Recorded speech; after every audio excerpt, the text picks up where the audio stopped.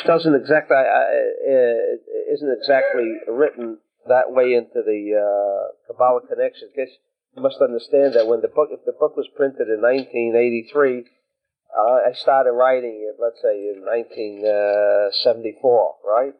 So, I finished chapters 2, 3, 5, and 7, and then 8, 9, and 10 is different.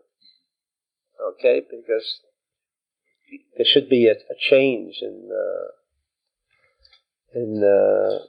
if there's no changes, there were no opportunities. You didn't change no cassettes. Your frame of consciousness, if it's the same, it means you haven't moved anywhere. Okay. Again, what I think is the first limud, first study of Kabbalah, is that the Torah is not a set of laws for religious purposes. Because there is no such thing as, quote, religion.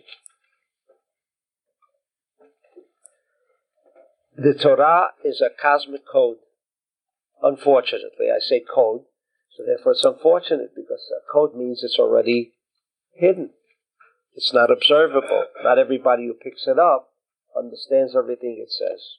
Therefore, we needed the Kabbalah, we needed the Gemara to explain what's really going on. If the Torah was that simple, why did you need a voluminous work of the Talmud?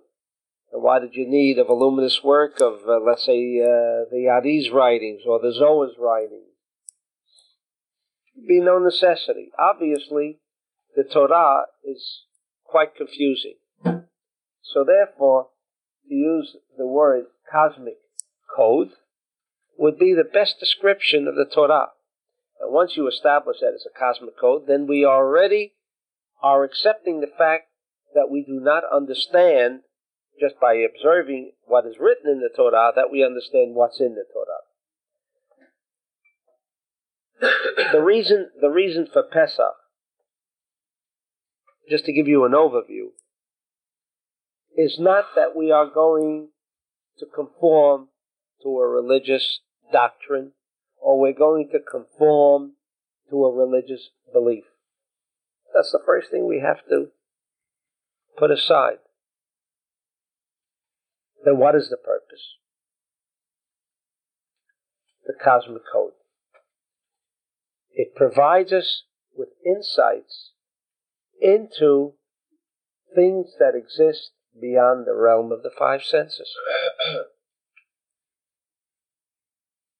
It provides us with a decodification of the 99 9/10% of existence, without which we could never understand, because the five senses takes us only so far into the understanding of the material realm, and even there it gets a little confusing, but certainly not beyond the five senses or the material realization. So now we want to go further than that. So Baruch Hashem, we have a Torah, and the Torah provides us with that information.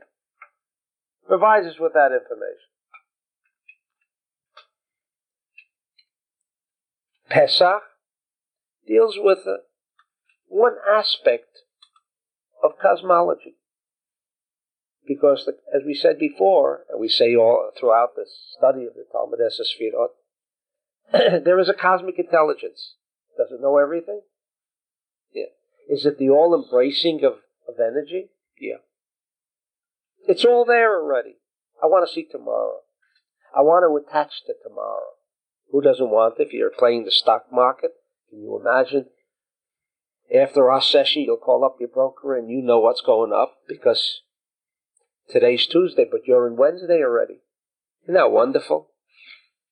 Right? So who doesn't want to connect to the future? Everybody. But we want to connect beyond the material goal of hitting a good stock, because hitting a good stock is no guarantee that you've now achieved bliss, because we can't say everybody who's making billions in the stock market has what they need, right? That's obvious.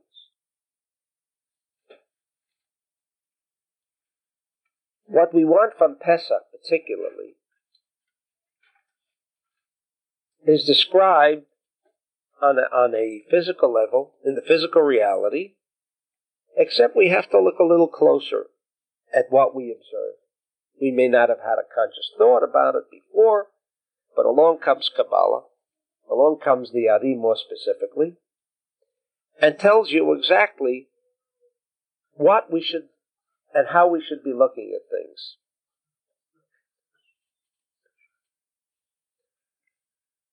Pesach takes place when? In the month of Nisan. Pesach also takes place when the cosmic rule of planet Mars is influencing our universe. It also takes place when Aries is the dominant mazal, the dominant sign of the zodiac. Now, just as we once explained that the holy city of Jerusalem is not holy because the temple was there, but rather the temple was there because there was something special about Jerusalem. We're both saying the same thing, but we're coming from two different places, right? What's cause and what effect? That's all. That's all. That's it. That's it. Whether you're tuning into the effect, and that's what we said in the study just this morning. Are you part of the effect, or you want to be part of the cause? Where do you want to be? You want to be in the cube facing this way, or you want to be in the cube facing... You have the free choice. But where would you rather be? I would rather be at the source rather than be at the effect, because the effect cannot be changed. But if you can be at the source, then you can make changes. So that's obvious. We'd all rather be at the root of things. Okay? So, if Pesach occurred some 3,300 years ago, it obviously followed the establishment of the cosmos, because the cosmos were established during the 6 days of creation. So we must observe Pesach as an effect of the cosmos, rather than the cosmos are an effect of Pesach. Pesach occurred because of the cosmos. Now, what are the cosmos from a Kabbalistic point of view all about? First of all, Ma'adim, Mars, consists of the word blood. Dam, says the Hari and the Zohar. In Bereshit, he discusses Ma'adim. Blood. I mean blood. And then the Taleh. In other words, the Egyptians had a god called Taleh, the ram, right? And the Jews slaughtered the Taleh. I mean, a story. Again, this is a cosmic code. There's a hidden message there. It has to do with cosmology.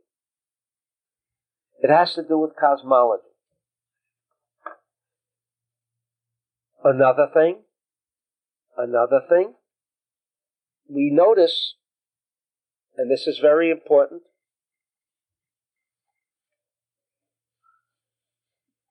we notice that there was a necessity of a conjunction of Mars and Taleh.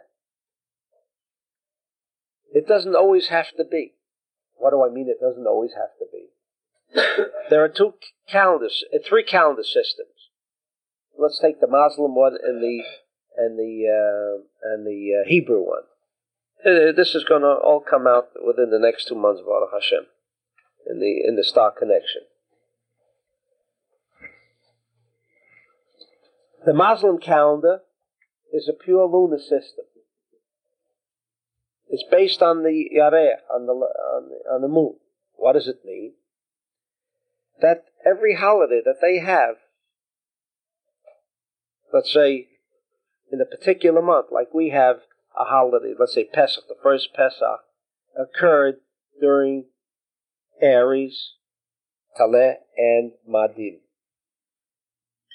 Now, since there are 365 days to the solar rotation, and there are only 360 days maximum, because there are less than 30 days to a lunar month, that means that the lunar year ends before the solar year. Is that correct? At least by 5 days.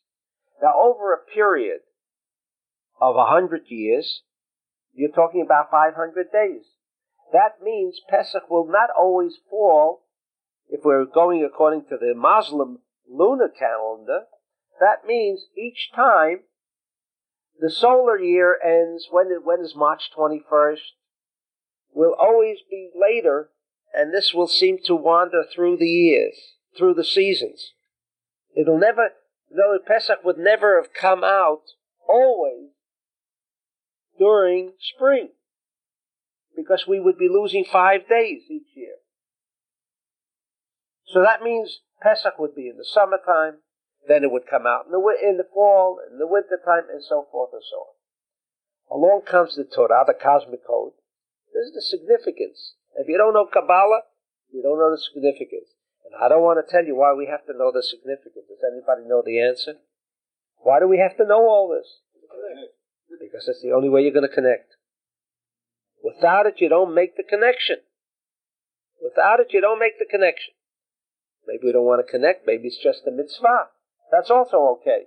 But if we don't believe that the Torah just meant it for the sake of a mitzvah, and that's all that it means, just for the religiosity, then it's also okay. But we don't believe that was the reason, okay? The Torah says it has to be b'chodesh Aviv. Must be in the spring. Pesach must be in the spring. And there we learn the secret of solar-lunar connection. And that's how our calendar began. We add an extra month to Adar, because by adding Adar 7 times, the Adar Bet, the second Adar, 7 times within a frame of 19 years, Pesach will never be more than 30 days away from March 21st, and never more than 30 days before March 21st. It will always come out within the framework of March 21st, which is the solar beginning of spring. Incredible. That's what they wanted. Who wanted that? The Torah. Got to be b'chodesh Aviv.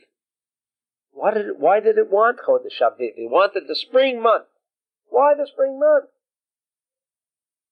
Because that was the reason for the first mitzvah, when the Jews were ready for the last plague, right? Makot bechorot, the slaying of the firstborn, so significant for Pesach. What was necessary? Go out and sanctify the moon. I mean, here they're busy going out of this terrible bondage, and along comes the Torah. Hashem says, look, got a little mitzvah for you before you go in. Sanctify the new moon. They had nothing more to tell us, to be busy with, except now go outside and sanctify the new moon. What was the reason? But there again lies, according to the Adi, the secret of what really was going on. The tale describes nothing. It's 2 cubes. Everybody can see whatever they want to see. And if there are 50 billion people that have observed that Torah, there are 50 different opinions. But the Torah doesn't let us move. It gives us, it's a code, a very stringent and rigid code. It has the rules are absolute. You can't get into 2 frames. You want to get into 1 frame, and everybody will get into that 1 frame. It puts down the conditions of how you can stay in 1 frame. There's a chodesh hazeh lachem. Chodesh hazeh lachem. It's your month. Your month. Your month. Mine. What do you mean mine? Briefly stated that for the first time, a whole nation, not only Abraham, Yitzchak, Yaakov, Adam, and Noah, and all of these people who had the Toldet Adam, who had the secret book, on how to control the cosmos. What do you mean control the cosmos? What do you mean control the cosmos? Meaning, like Eitan said, I press forward, fast forward, right? Fast reverse. I mean, I'm in control, right? You're in control of the cassette. Up until that moment, the only people who could control the cassettes was Avraham, Yitzchak, and Yaakov. People, simple people, no control. It was robotic, and you just went along with your cassette. And there wasn't really any material changes. We look through the Torah, you start with Adam HaRishon. You have two events called the flood, another event, a dramatic event called the Migdal Babel, whatever that meant. And then we shift right into the story of Egypt and the bondage. I mean, look at all the ink that went in between, right? But nothing dramatic, nothing significant. The reason for that was because peoples as a whole had no opportunity to change things. So the first mitzvah, it wasn't a mitzvah, it was a mitzvah, but again, from the word sevet, it made connections. With the information that the Jew was supplied with, the information we're discussing now, that Taleh must have a solar conjunction. Taleh is Aries. Nisan is a month. Nisan is a month. In other words, where the sun is in a particular position, Taleh, Aries, and Madim, the planet Mars, will always come in conjunction with Aviv, even if it meant we had to add extra months, not to keep it wandering through the solar system. That holiday would have to be here. Why do we need that holiday there? Why? And that's the way you're going to control everything. Because Madim, as we said, is blood. What do you mean blood? Blood is din. Blood is din. Negativity. That's why it's red. You've learned all that. Why were the Jews in Mitzrayim in the first place? Yeah, he explains all this for those of you who can read the Hebrew. Why were they there in the first place? Obviously, there was a negativity that had to be cleansed. That's what we're learning in the Danlum Disseminations. How do you cleanse? How do you purify the Avah that we learned today? Malchut is Avah. It's dense, thick. It's not as pure as the light. It's the aspect of desire to receive for oneself alone. The only time, as we learned this morning, the only time that you can control something is when the opportunity presents itself and you exercise restriction. That's the way you change cassettes. You must know about what you want to change. You must know that there are other cassettes. You must know what cassettes are available. Because if you can't read the labels, or if there are no labels on the cassettes, what are you going to choose? You can have 50 different cassettes, but without labels, you don't know which one to choose. So you've got to know the labels. That's the cosmic code of the Torah, to know the labels. So now you're ready to choose. But we said the only time you can ever choose another cassette, you want to change your cassette, right? Is with the opportunity. Now, when is the opportunity? When did the opportunity present itself of Malchut Avah? When it was the most negative of all seasons? When? Madim. When the planet Mars, which is the planet of war, that's what it's called, and it's true, planet of war. Planet of war. And before Makot Bechorot, I just want to inject that. It's called the first month. all astrologers, by the way, all astrology teachings say this is the first month. We begin from Aries. Ask one astrologer over the past 3,000 years, because they also say astrologers know where all this began. It began in Egypt. They forgot that Avram wrote a sefer before the Middle Kingdom on astrology. But again, sure, that he established astrology long before. But even nobody asks, why is this the first month? Aries, in all astrology teachings, Aries is the first month. Why is it the first month? No. Say that life begins anew in spring. It bursts forward. Yeah, winter is like death. So in other words, the effect explains now the cause. Right. Not that maybe there is another reason that says, hey, why do we make a bracha, a blessing on the blossoming of, what came first? The cause came first. Is that the cause? Because there is blossoming of trees, everything bursts forward. Even when a guy's in jail, you say, let's spring him. Have you heard that expression? Let's spring him. No? Yes. Right? You take him out of jail. Spring him. Spring. You burst forth. You go out from bondage, so to speak. What came first? Is that why we call it spring? Because everything appears anew? Or is there a cause, a cosmic effect that says everything go out? Yes. The control of Madim. Only when you control Madim can you be sprung. It springs from someplace. That's right.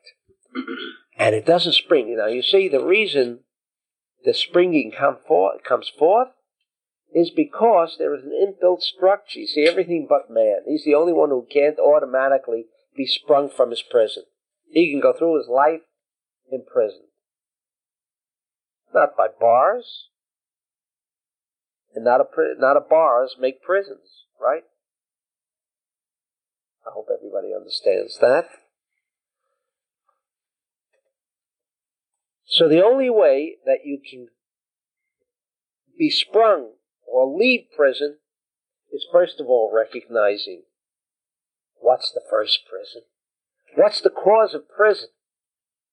Madim had this power, was a channel for this negativity.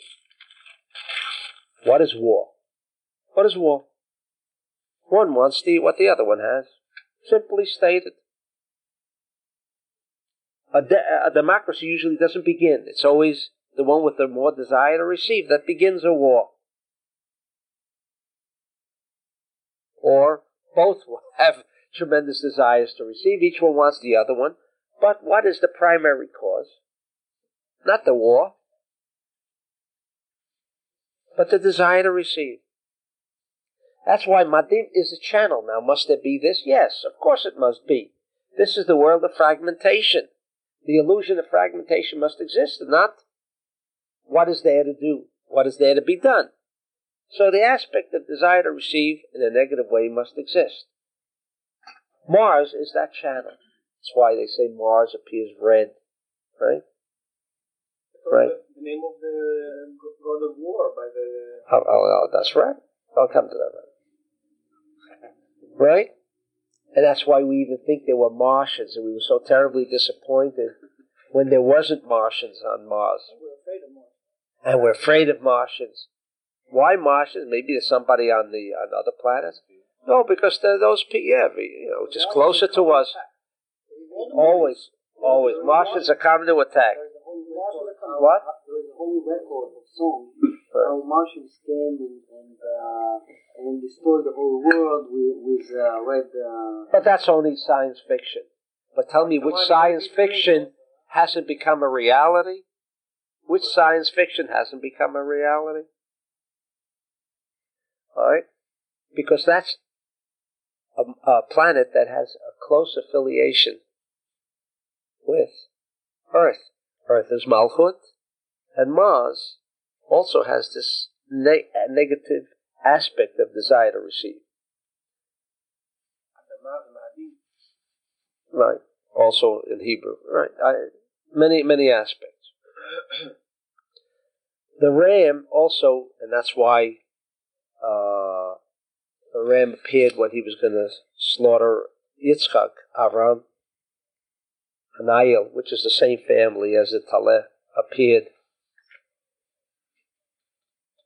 on two levels.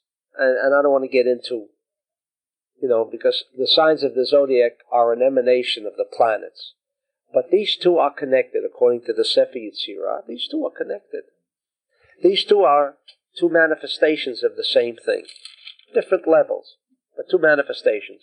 Mars and Taleh. Two manifestations of the same thing. Basically and essentially, din. Okay? The center of this aspect of din is Egypt. Egypt is ruled and was always ruled long before they chose the Taleh to be their god, because we ask, why did they choose Taleh, not the cow like in India? That's the kind of questions in Kabbalah we ask. Don't tell me the effect or the fact. The fact, the material evidence is never the cause. So what was the cause that produced the effect of that being their God? Because again, Taleh, the physical Taleh, like the sign of the zodiac, Aries, was a manifestation, a channel, by which this negative energy could become manifest. That negative energy also manifested not only the Egyptians, who were the rulers and controllers of that channel, they own that station. Egypt was ruled by Mars. Sure. They thought they ruled Mars, but on the other side, they said this ram was the god. So they also recognized the existence of a metaphysical force, right? I mean, were they that stupid to think this is a god? Didn't do anything. What do you mean it was a god? It was a god. You're talking about people who could build the pyramids? Would we believe that that kind of an animal is a god? I mean, but we're very sophisticated, intelligent, smart, brainy, but not the Egyptians. They could only build a sphinx, sphinx and pyramids and every mummification, which has never been duplicated. See, they weren't that smart. They understood that physical manifestations reveal different things, reveal different things. The Aries, the ram, revealed. And that's why it wasn't a god, but they were making use, they were tapping, and they knew how to tap that ram. That's why it was called Ra. Called Ra, the god of Egypt. It's called Ra. A funny name of it, right? Sure, because Ra and desire to receive for oneself alone are synonymous. Means the same thing. Huh? That's right. That's evil. But desire to receive for oneself alone. If you want to know the definition of evil and good, that's what it is. Desire to receive for oneself alone, or the desire to receive for the sake of sharing. That's good and evil. It's that absolute, by the way. But then everybody can then make it their own interpretation. Therefore, we have a Torah that teaches us the cosmic code. It teaches us how things, emanated, how they evolved. And if you know the root, you see, if you know the 3-column system, then you know the Chazir. What's wrong with the Chazir? This is no restriction, right? He only has split hoofs, but he doesn't have the aspect of an inbuilt infrastructure of restriction. And you know that. So, not because the Torah told you, but if you want to learn what makes circuitry, 3 columns, and take a look at this, he's the channel. You see, the Chazir, the pig, is the channel for a 2-column system, not for a 3-column system. It's not so much the fact don't eat the Chazir. But understand The chazir is only as the dugmat, the example, the illustration, so we can have a closer and maybe a deeper penetration into the 99 and 9/10%. That's what the cosmic code of the Torah is all about. What's that? Yes. How does Mars cause spring? What's the relationship to spring? Why do we need that solar? Why do we need that? Because there is a power called Av Yud Bet. I didn't want, I want to get into some of the, some of the actual physical expressions, but Aviv in Hebrew, and we must always resort to the Hebrew because ultimately all nations of the world are going to go back to the day before Migdal Babel, right? Or everybody. See, there were new Jews, non-Jews, and all that. They all spoke Hebrew. It was only after the Tower of Babel that the 70 languages came into existence. Everyone's going to go back to that, and that's the connection, the alphabet. So, anyone listening to this tape will ultimately have to understand there is no getting away from it. You've got to know Hebrew. Because that's the way to make the real connection. So the word Aviv is again a cosmic, concealed description of some thought, energy, intelligence called Av Yud Bet. Av Yud Bet. Now, how many months are there? There are 12, and I don't want to go into. We also know why, and why does everything rotate the way it rotates? We're not here to learn astronomy. We're here to learn the astrology of astronomy, the why of astronomy, not to learn what is, but what caused the astronomical events that occur as they do occur. Anyway, this is the first month. That's what Aviv means. Av Yud Bet. It's the beginning. Spring is the beginning. Why is it called the beginning? Rosh Chodesh Hazeh. Chodesh Hazeh Lachem. Rosh HaChodesh Hazeh. HaChodesh Hazeh Lachem. It'll be the first one. Why? Because this was the first demonstration of a nation, not only Avram, Yisrael, but a whole nation, that for the first time understood the principle and effected the principle of the 3-column system. Restriction. Before that, there was no such animal. Therefore, they put the blood on the door in the 2 columns and the doorpost. 3 columns that you know from the Kabbalah connection. 3 columns. First time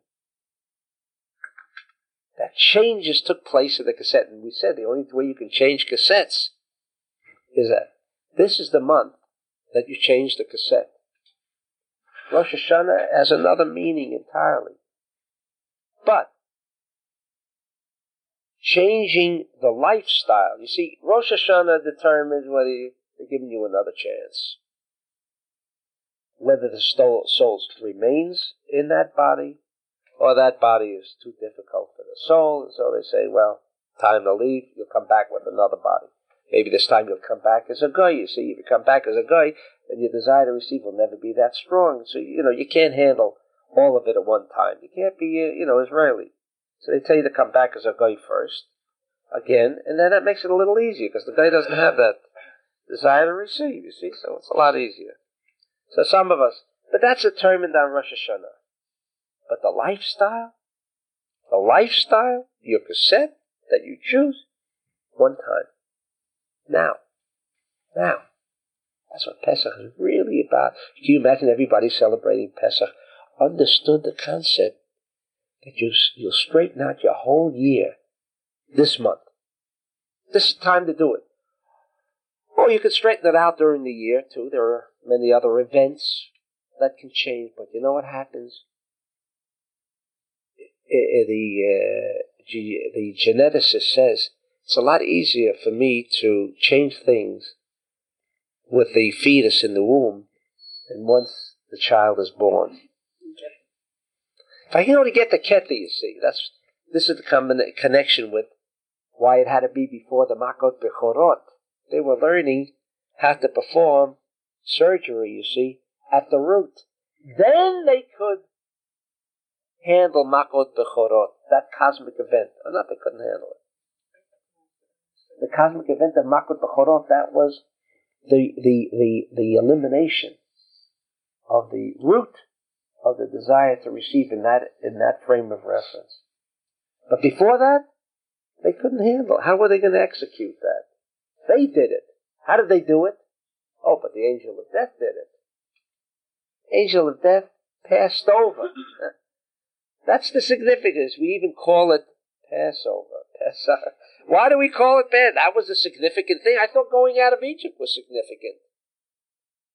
And yet, the whole holiday doesn't even evolve around the family getting together on Pesach, because this is all Pesach is about for 99, maybe 95% of Jews today. This is the family time of family reunion, as if we should never get together all year, but certainly on this day. This is what it's all about. And yet, Pesach is called Pesach for this passing over. Why don't you call it the holiday of the darkness that prevailed? There are many other things. Passover. It's not even called the holiday of the slaying of the firstborn. Not even called that. What is it called? The passing over. Why is it called that name? Besides that, he gives many other names. But what he says are merely the Pesach, the word Pesach. The mouth should speak a lot, and that's why we have the Agadah, to do a lot of talking, which we'll get into the next session. But that's only the effect, because the 3-column system established a new order, new cassettes. Where? Aviv Yud Bet, the father, the father. It is the father, father of invention. It's the beginning. That's right, under 12 months. Also, Av is 3. What's that? It's 3 also. Av, it's Aleph, and Bet is 3, which means 3-column system. Okay, nice. That's why it's called father. It's the only way you're at the beginning. You remember what we were studying in 10 luminous emanations? There's only one place we fit in that we do something innovative. Where is that? In the sea. And what is the action of this innovation? What? Restriction. Establishing the 3-column system. We're so convinced we'll all walk out of thinking that's the only thing we're going to be doing from now. But if you do think that way, at least we'll think about it. If you don't even know about it, then Pesach came and passed us right over. Right over. That's the significance of the holiday. It passes us right over.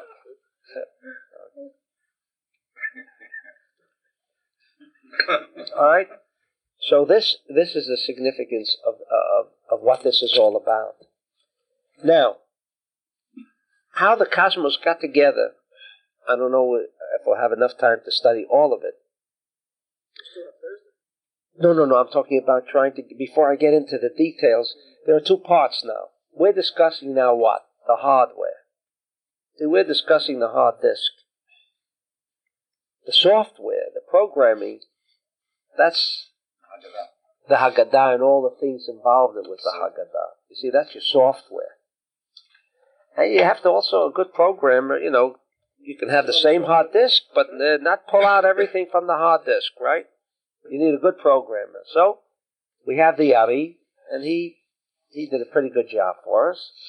And we will establish also our software. But, what's the good of software without the hardware? So we have to begin first with the hardware, and that's what we're discussing today.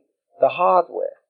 By knowing what the hardware is about, first of all, what the software wants to do. But, I want a program about how to create a payroll, but the hardware deals with how to create a spacecraft.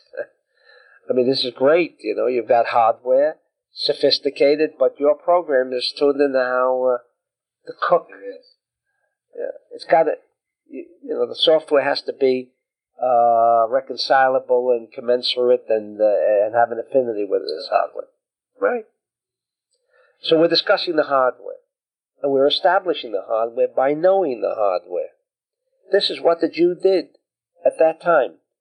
So the reason why the Jewish calendar is solar lunar, so as to keep this, I don't like to use the word historic, but maybe some want that word, so we're using it. Historic event called freeing oneself from bondage. How do you extricate yourself? How do you get out? You break the chains. How do you do that? How do you break those chains? This is the time. But it couldn't be done without the power of Av Yud Bet, without our being in control.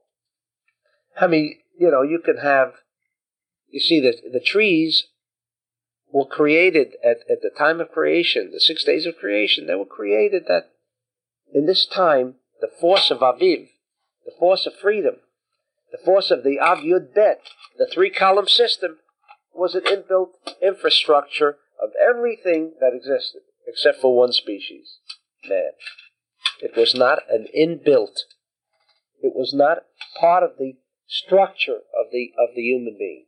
When did he establish it? When? Now. Why did he establish it now? Because there is that cosmic effect of Aviv that springs things forth. Why does the budding take place now? That power to get you out of the doldrums, to get you out of the old cassette, is only now. You have an opportunity to get out. I mean, unless things are great, so you don't want to get out. But I guess everybody would like to see improvement to whatever extent. Let's get out. That power called Aviv is now. So that's why Taleh and Madim, those two evil forces, channels for the evil force, if we want to do Pesach any other month, never happened. Because we needed the power of Aviv. Now we want the spring so it could be nice. That's right. That was the time. In the southern part of the globe, it's not Aviv. That's right. It's a problem, brother. But then again, I have the answer. Now, it was discussed that people who come from the lower part of the globe, lower part of the equator. I have found, talk about Jews. I have found those Jews to be kinder, not be as like real Israelis. How come? And so my only answer is that it simply would not have been fair to have the same situation that exists in the north. Now, what is the north? We know north is Din. The south is Chesed. Without getting into it. That's why these people from South America, a different breed. Maybe we want to send all the Israelis to the southern part of that. Maybe Zionist movement, they were looking at open places. That's right, in South America, always below the equator, always below that. Maybe we should have began that way. Might have been better off. Okay. In any event, what you said about those people living, in the southern part of the hemisphere, it would have been unfair. So they have it's almost similar like the plants. They get this automatic budding. They're a lot freer, and things are different. For Jews living in the southern part of the hemisphere, they don't go through the same traumas, by the way. Only governments interfere with them, but in their day-to-day life, most Jews are very content. I mean, things are not as the disruption that occurs in the northern part. That's only because it's chesed. Okay, I don't want to dwell on that. But in any event, that's closer to the impact. That's right.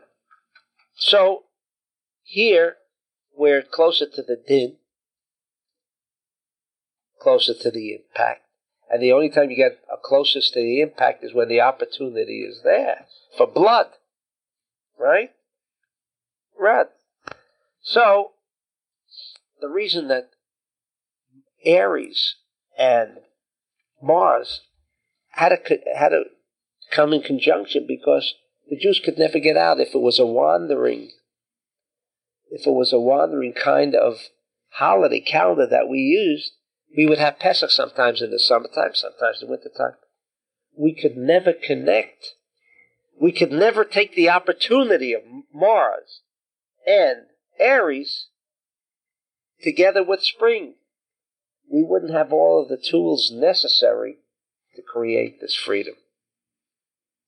Therefore, they created the extra month. Therefore, the Jews went out.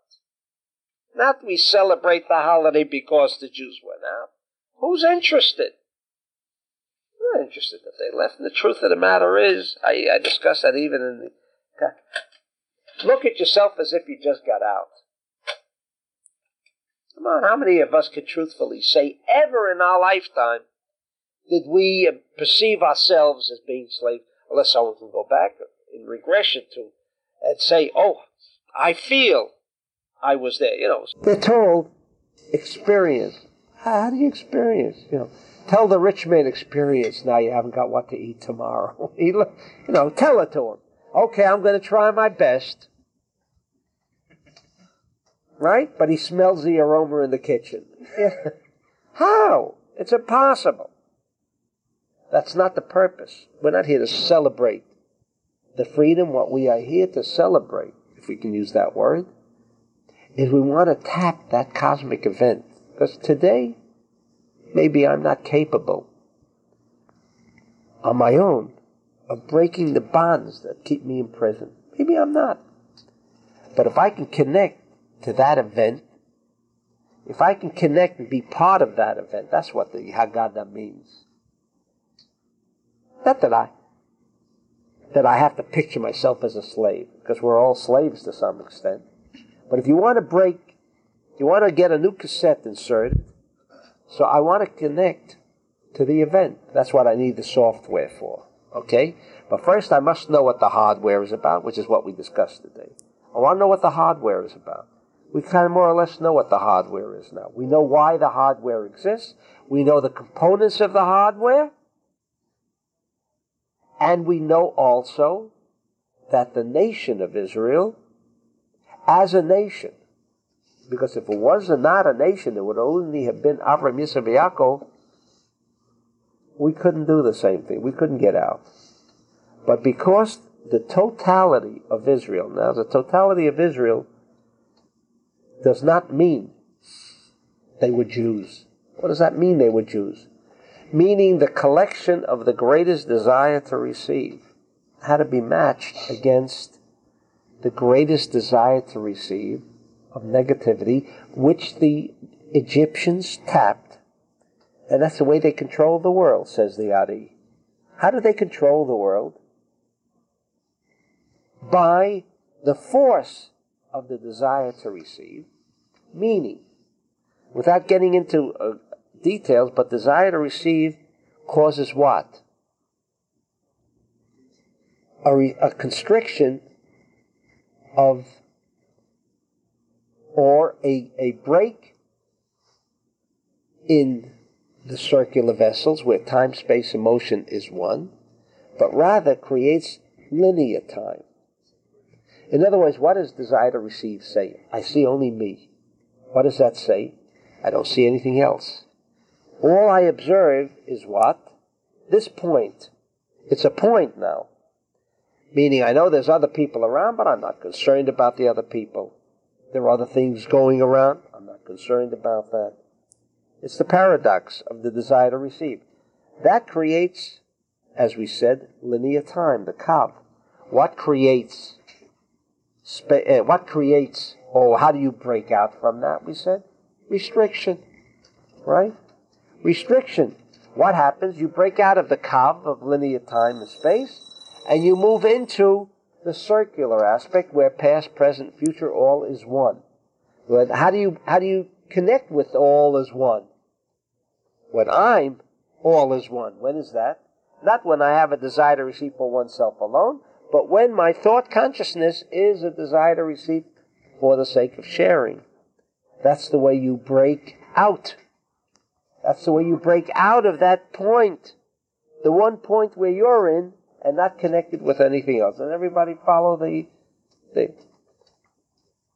So therefore, the Egyptian, until that point, was in total control of the world because he could focus in on the desire to receive for oneself alone. The Jew was involved in that, and therefore it says, if not for the beneficence of Hashem, therefore they were not deserving of Pesach, in fact. That's why you needed the Sfirah, the 7 weeks afterwards. That was a cleansing period. The Jew was at his ugliest point. So what does it mean the Jew was at its ugliest point? Who's the Jew? Who is a Jew? Show me where the greatest desire to receive exists, and I can see this man has the epitome of a desire to receive. I don't care who his mother, father, anybody was. Because only Eliyahu will know who's really Jewish and who's not. But how can you really tell? If there's a tremendous desire to receive, that's called a Jew. It's not his mother is Jewish, right? His mother is Jewish, therefore he's Jewish. Yeah, but why, if his mother is Jewish, is he Jewish? Why? Because mother means din, the aspect of blood, the will to receive. And if there is this linear, this line, then all it tells me is, oh, this is the guy with the greatest desire to receive. He's the one who can control the cosmos. See, the non-Jew cannot control the cosmos, not because he's lower.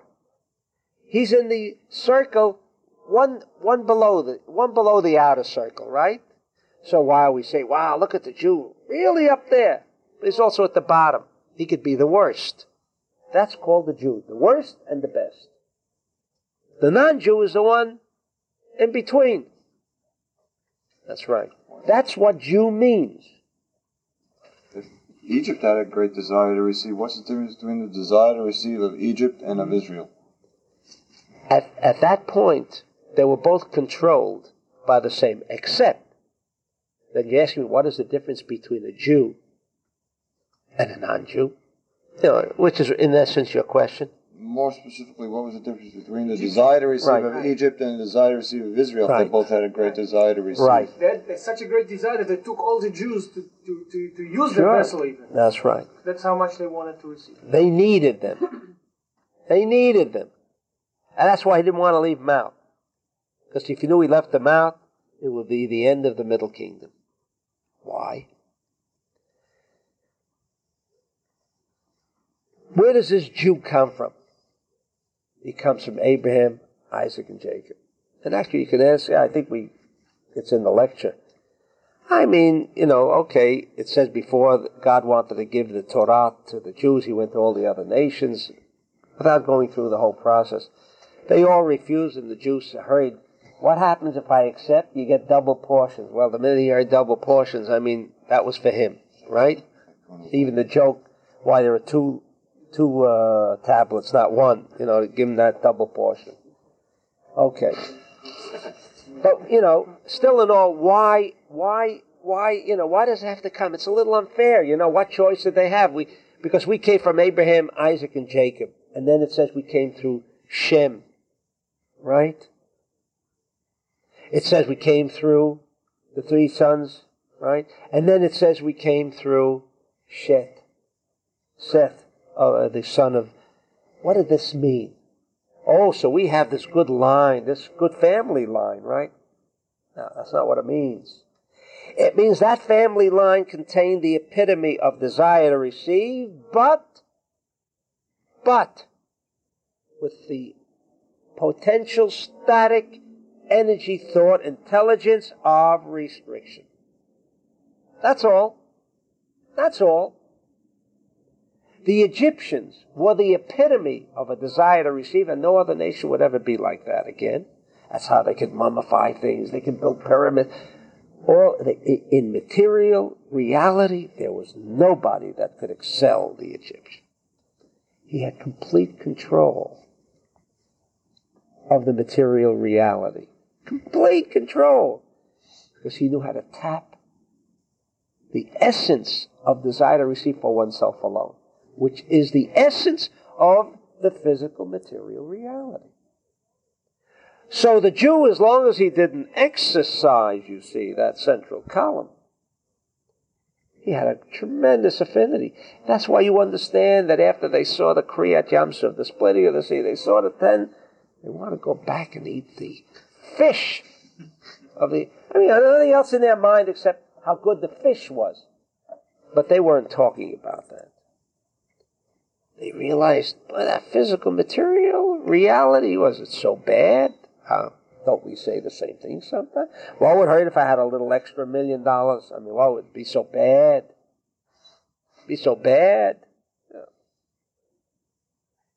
Because they always tasted that aspect of the desire to receive, the epitome, sometimes forgetting about restriction. You see, they put the blood on the 3 walls. Boy, what an act of restriction that was, right? Right? Right? What an act of restriction. It wasn't. It wasn't. But because they did that little action, that was enough to have the angel of death pass over, you see. What do you mean pass over? In other words, they connected with Shet, Shem, Avram, Yitzchak, Yaakov, the 3 column system. They connected, you see. Oh, they weren't there. Like us. Why are we going into Passover?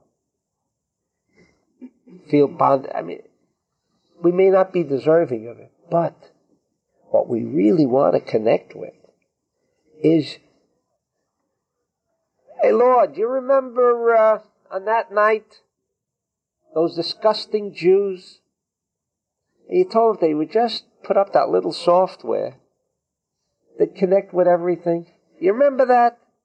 Oh, sure, after that they had to go through the Sfirah. That was the spiritual growth period. Because they weren't deserving. That's why we only say half Hallel. Because the day after Pesach, back to the Dark Ages again. That's why they could think of fish. Because what did they do in the way of restriction in the establishment of the 3 column? Nothing! But you remember what they did? You asked them just to put the blood on the 3 doorposts, and you said that would be enough. As long as you begin to be conscious of such a thought intelligence in the universe, it wasn't easy, but you know, they did it. They did it. And what did you do, Lord? You then said, new cassette, that angel of death should kill everybody. I got into a new cassette. You see that angel of death? He was supposed to kill everyone. All the firstborn. Make no differentiation. But where was he? He was in that level of the cassette that was manifest at that time. But us, he passed over, you see. Why did he pass us over? Because you permitted us free. It was Lechem B'Zayon. It was free, a free universe. Only happened once, by the way. Only once. And so if you're smart enough, on Pesach night, with your software, you can get a free universe. Only that one night. The rest of the year, you're going to struggle like a workhorse. But that night, if you're smart enough, you can connect with the free universe. Just by doing a little software business. Hocus pocus. Like they did. Put the blood on the 3 door, on the 2 doorposts and the upper part. And they connected. And it put them into another frame of reference. A new cassette. This is what the overview of Pesach is all about. Nothing more and nothing less than that. So everything. What? That's why we still have to do what we do at the Seder table. That's why we do it. But why are you doing it? Because by doing that, insignificant. In other words, it doesn't even require anything of me. Except, they did add, don't eat chametz. A couple of other restrictions they did place on me. On me, they did place a couple of restrictions. Because, what's that? I think it's a big restriction. That's right. Something more than what the Jew did there. You see, it wouldn't have been fair to tell the Israeli in Egypt, because his head was totally into the physical reality. It's incredible. And it said they reached the 49th gate of physical reality. The attachment to physical reality. 49th. Had they reached the 50th, where the Egyptians were, we would never have gotten out. Never. We're not talking about leaving Egypt. It was great there. They were having a grand time. Don't make no mistake about it. They were having a grand time. They didn't want to leave. In fact, I don't even know why they left. I think, what was so bad? I speak to a couple of Russians, Jews in Israel. They say, don't make no mistake. Just throw away the aspect that you want to be Jewish. Things are very good. I know one guy, he had 2 homes. Summer home? Yeah. He says, Jews live there like you can't believe. Come to Israel. This is hell. I mean, so, we get confused. Things are very good in Russia for the Jew who wants to acclimate and be just like the rest. No problem. Because how come all of these, Anatoly Sharansky and all of these physicists, how did they become physicists in the first place? Right? Mathematicians and everything else. Things are so bad you can't go to college. Right? How did they get there in the first place? I'm telling you, he says most Jews have everything they want. Money galore, smuggling, everything you want. It's rampant there. Probably the best smugglers. No, not they alone. Everybody. There is a very, there's sure. There's no question. There's money to be made. No question about it. This was what went on in Egypt. Let's not paint the picture, because then we are distorting our hard disk. It was great. Why do they say they were slaves? Not They were slaves. suffering from slavery. Slaves, There's spiritual one sense. Right, But they built the spiritual pyramid. sense. Why did they have to drag those big stones? That also, it tells us, that was the cleansing part. Before they could get out, they had to go through that. Had to go through the mud. It's like the Ari says. You ask that question, the Ari, and he says it's like the diamond. You know how it comes out? Black. And through fire. They were then in a position, because of that suffering cleansing period, it permitted them, just with that little action of the blood, to produce this that they in effect didn't even want.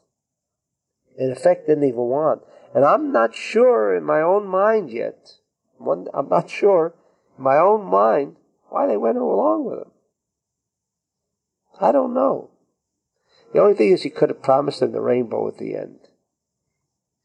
The only thing. Why did they want to go out? At the end, things were great. Things were absolutely great, to the extent that the Jew himself tells you, after the miracles, and after all the suffering they went through, they want to go back and eat the fish. Not the riches, because they had all the riches. But Moshe was offering 100%. Of what? Of the whole. He was offering all the Chokhmah, he was offering everything. The Jew, that's the answer, okay. That's the answer. It's not that simple yet, because look how fast they fell back to the physical reality, right? If I promise you $50 billion, then you can say, but listen, are you going to throw in the tape recorder? Doesn't sound too logical, right? But it is. When you buy a house, it's like that. Yeah. That's the nature of a Jew, by the way. You know, he's going to spend, let's say, $2.5 million for the house. Well, listen, what happens with the wash machine? Does it stay with the house? A Jew will say that, by the way. I mean, look, how ridiculous does it get? But that's true. See, that's true. That's the Jew. That's called the Jew. The big house is not the difference. He could be at the bottom and at the top at the same time. Nobody, but you see, you need that kind of frame of reference. Or not, how do you take past and future at the same time? Don't you see, you got to take the circle. How does the circle appear? Bottom and top. The most bottomless pit. And the top, Ein Sof. It's all included in who? That's the Jew. That's his beauty. That's his beauty. And that's his ugliness. He could be both at the same time. The optical illusion of seeing both sides at the same time. That is called Jew. That is called Jew. That's why a Rabbi Akiva would have to go through what he did through Gerim to come. The Jew had to go through that cleansing. It's, I mean, if you want to read the Ari, we could spend, for the next 24 years if we want to understand everything the Ari says on Pesach. But you'll see how he structures why they went through the pyramids, the slavery and all that. But in brief, it was for a cleansing period. So what we want now on Pesach with the software that we'll discuss next time is how can we get attached to that free universe that occurred at that moment just by doing that. But it could only be the Jew, because potentially it was static, that aspect of restriction, but it was there. It was never flamed. Therefore, it says if they reached the 50th gate, restriction could never again take place. That was established. Restriction could never push away 50 gates. That intensity, there could be no desire who wants it. It would have been too strong. If they had reached the 50th gate of the desire to receive for oneself alone, they could never come to a realization that maybe I've got to push it away.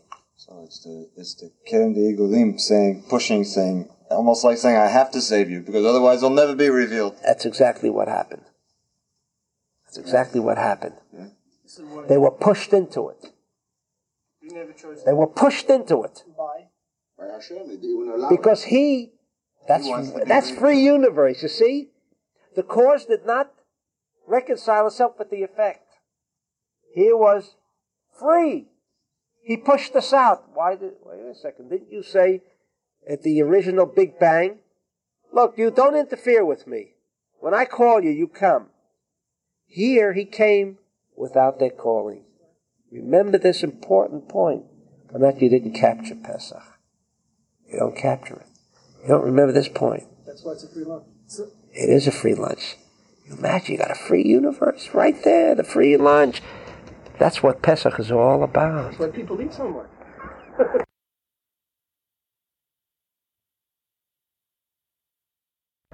Just to dwell on the aspect of free lunch,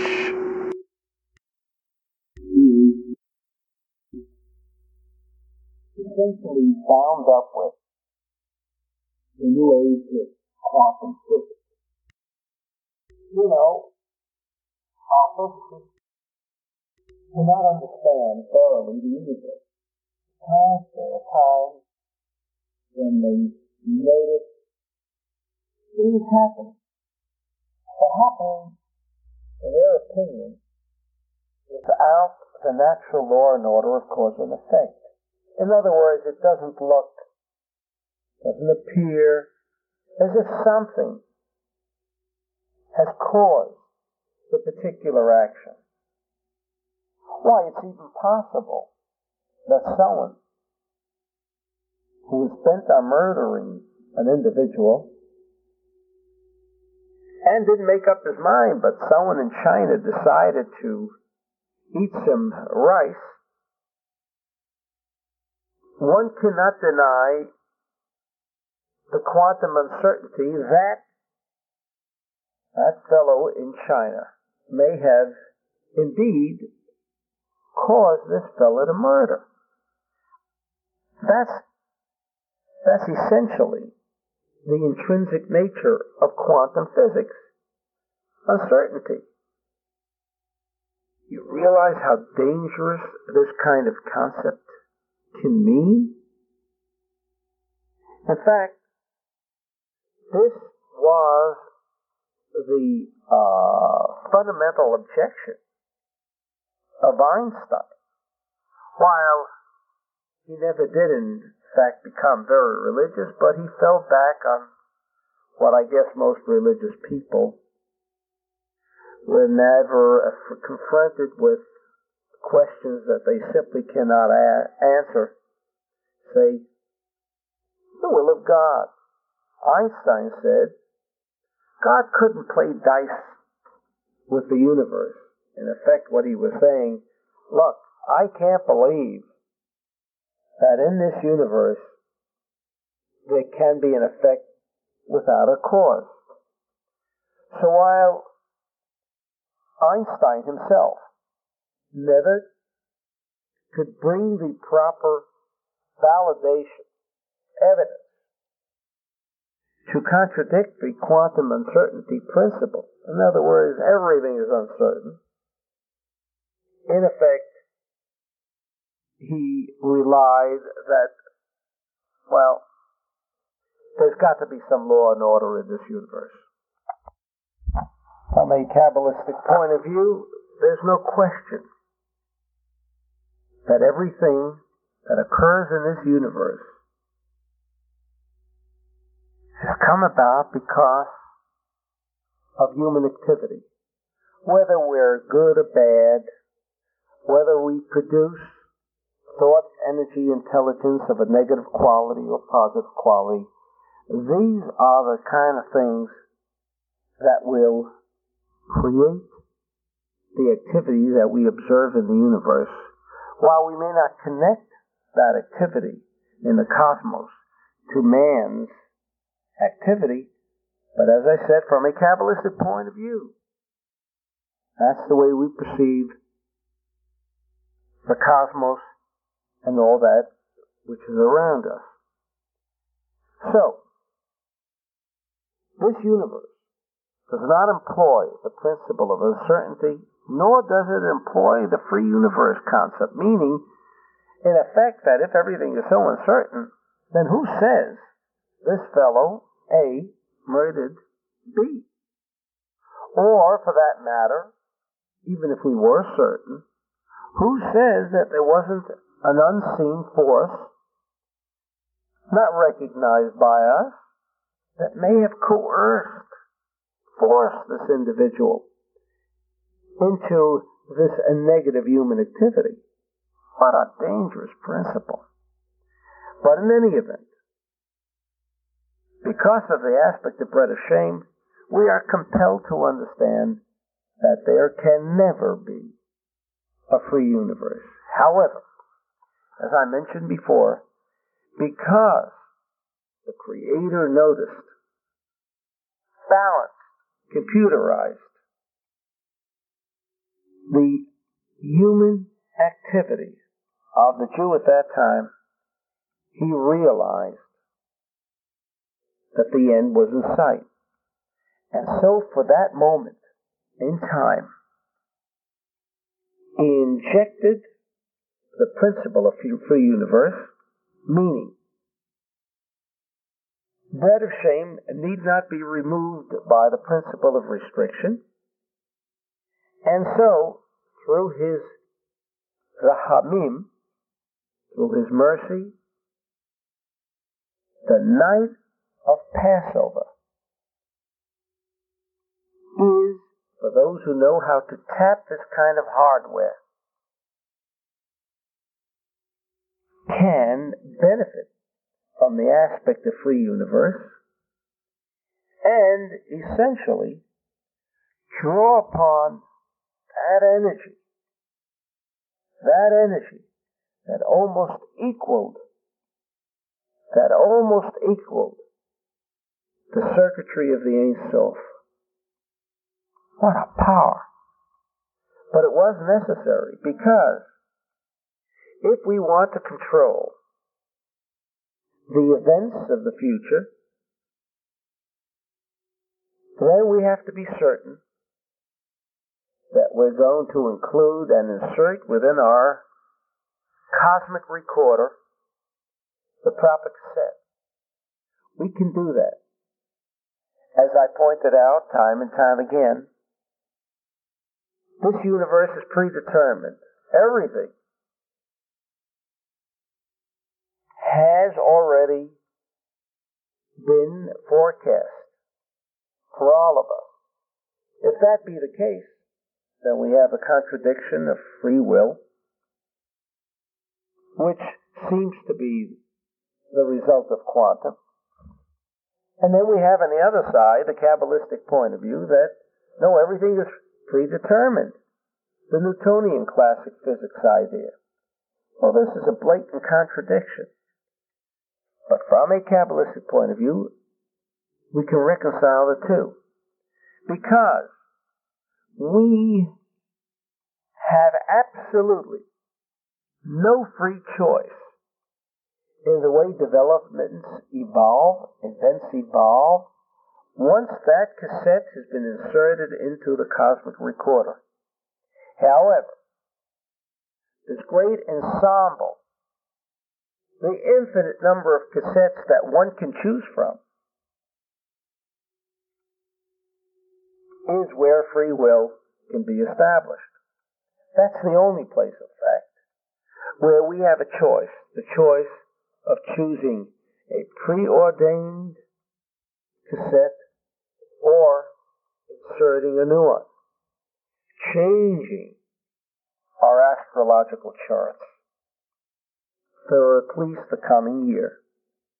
This is what we mean that we are in control. This month, we are in absolute control if we know how to tap that free aspect of the universe, Passover. And certainly we wouldn't want to take this opportunity in having this dynamic interplay of circuitry without the necessity of restriction pass over us. I guess that's why we have the name Passover. For some it passes over, meaning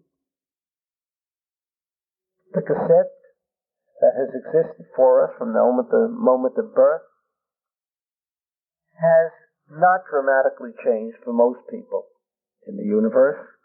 However, that does not mean that we cannot change the course of events in our life. Most of these courses of events, the cassette of our cosmic recorder, has already been determined by a prior lifetime incarnation. So, for the most part, we really don't have much to say in the matter. However, comes the night of Passover. This is where we can make that change.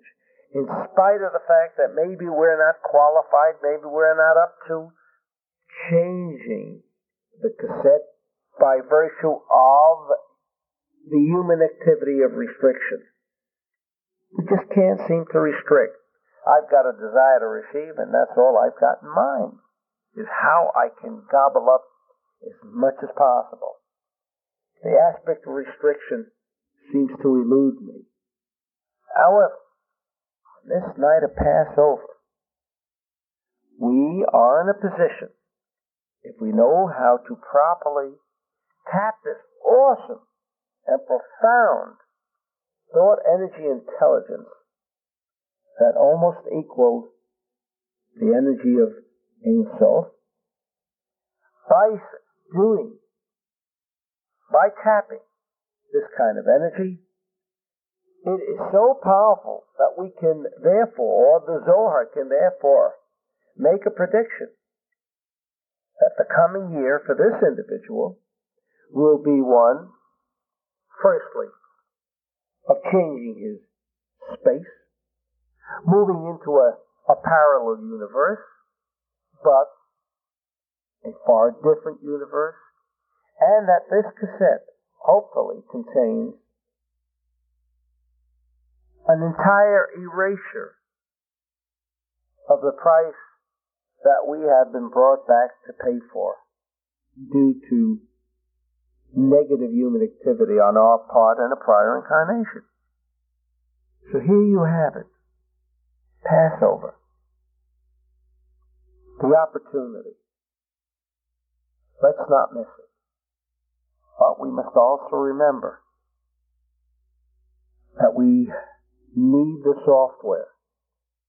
By thinking, by knowing, we've established to this point the hardware, the disk, the hard disk, that is now available.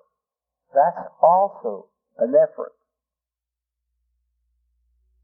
that we must make on Passover.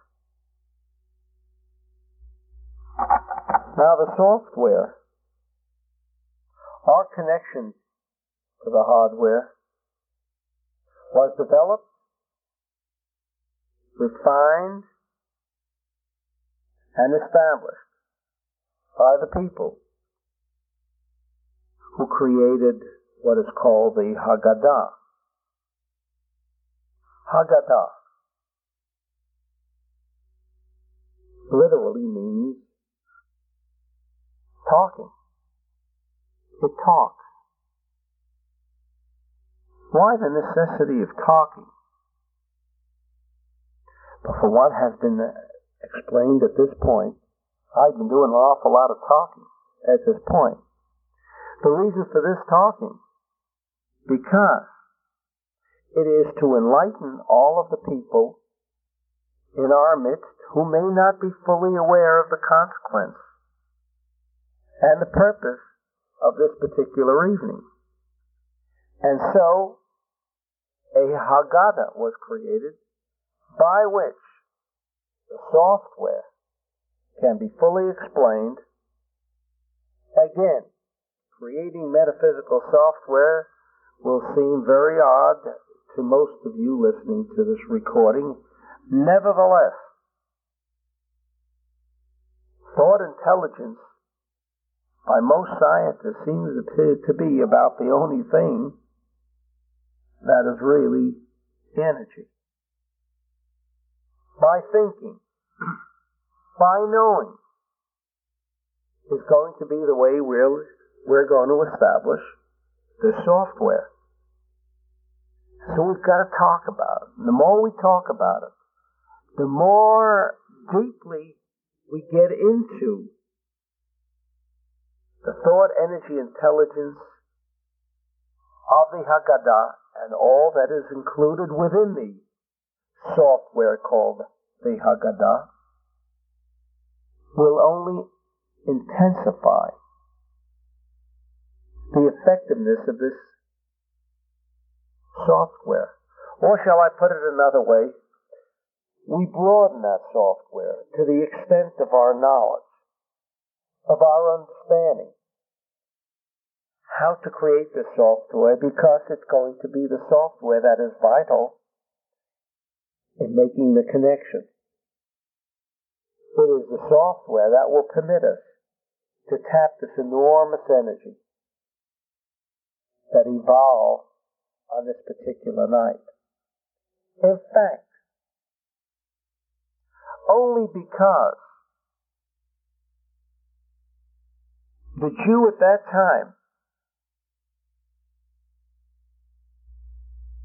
engaged in what might seem a very insignificant activity, the splashing of the blood on the 3 parts of the doorpost, that at that night was sufficient. And because that was sufficient, their software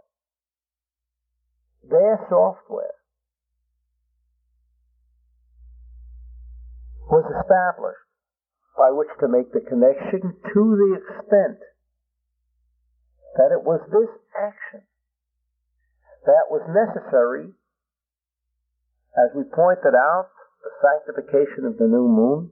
This control, this recognition of control, was the thought intelligence that was required so as to actually trigger and initiate the slaying of the firstborn. Without that recognition, no power on earth, that means no power that has been placed within the confines of our universe in a very limited way could have created the Exodus. What was necessary was the manifestation of the light of the Ein Sof. And in so doing, that bond, that prison that was created by the master magicians of Egypt could be broken.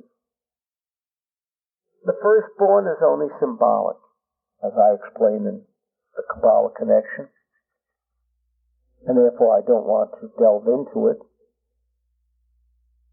But this significance of breaking that bond, of Aviv, spring, bursting forth, permitting Aviv to become manifested on a physical level, is what this whole idea of Passover is all about.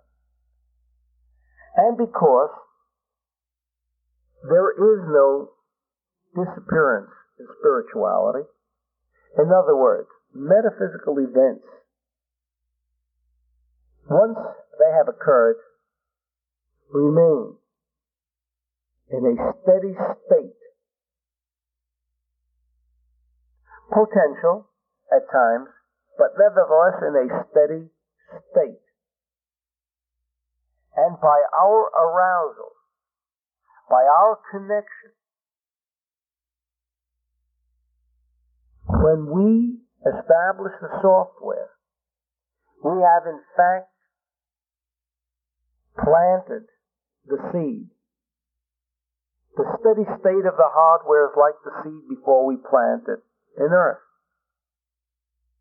It is static, in spite of the fact that it's in a steady state, but it's only in a potential state. So is the objective on the night of Passover to tap that energy that will never again disappear because it was once established. And it's like a timetable, and as we said before, the Bible is our cosmic code, which also includes a timetable. When is that steady state potential energy, awesome energy if we might say, making its appearance,